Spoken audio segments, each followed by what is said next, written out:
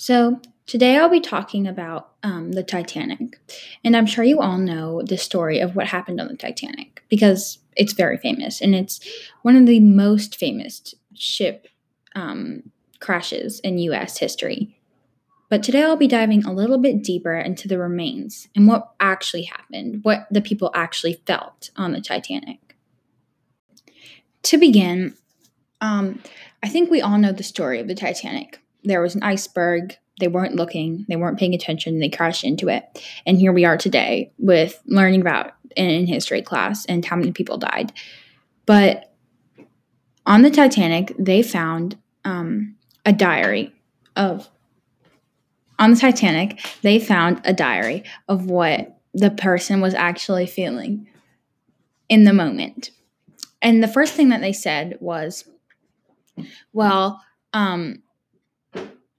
that nobody knew what was happening and that they didn't know what was happening. They were confused because the Titanic was crashing, but nobody understood the dangers that was really going down at the time. It must have been a scary time. It must have been a scary time for the people on the Titanic as they were about to die, but at the moment all they felt was a jolt.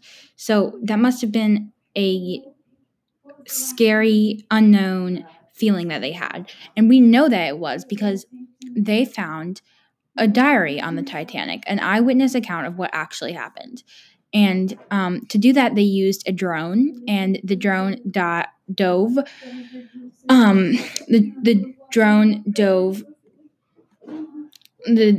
dove under and through the Titanic and had a camera and looked through the Titanic and saw what all we needed for the evidence. And as I mentioned before, what they found was a diary. Now I'm going to quote some parts of the diary because I think that it's a crazy. I think it's crazy.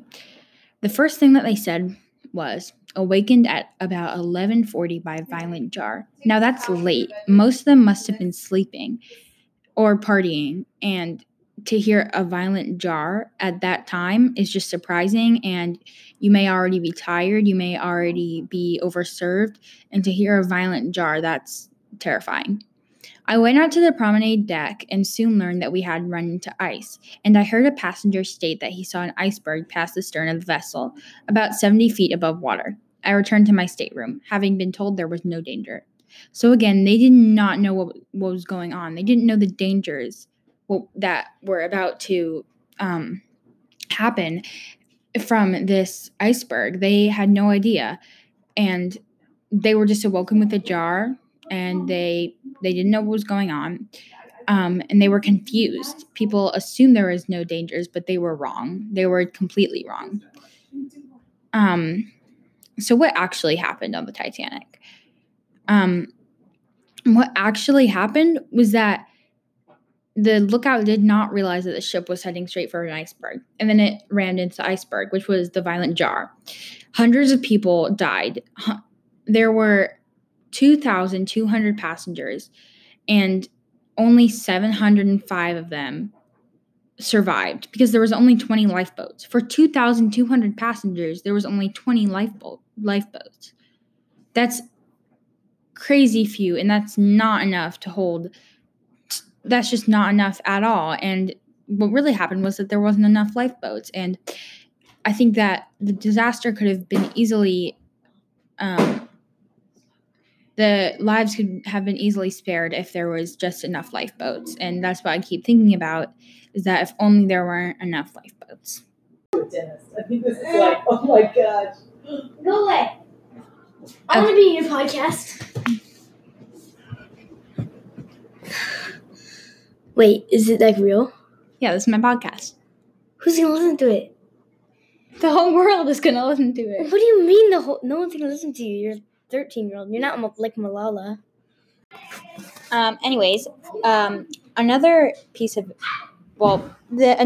evidence that they found was the ship's was completely broken. The bridge to the ship was totally smashed apart, and there was chains, plates, and an anchor laid around that was all broken, all completely broken.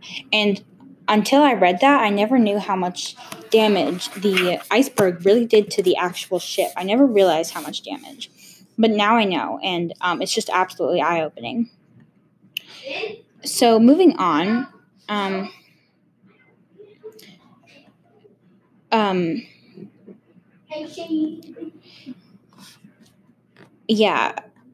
just think it's crazy how we could have found A, the journal, and B, the pictures of the ship and how broken it was. It's just crazy to me. So that's all I really have to talk about in my podcast today.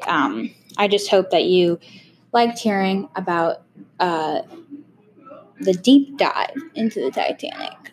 So thank you. Bye.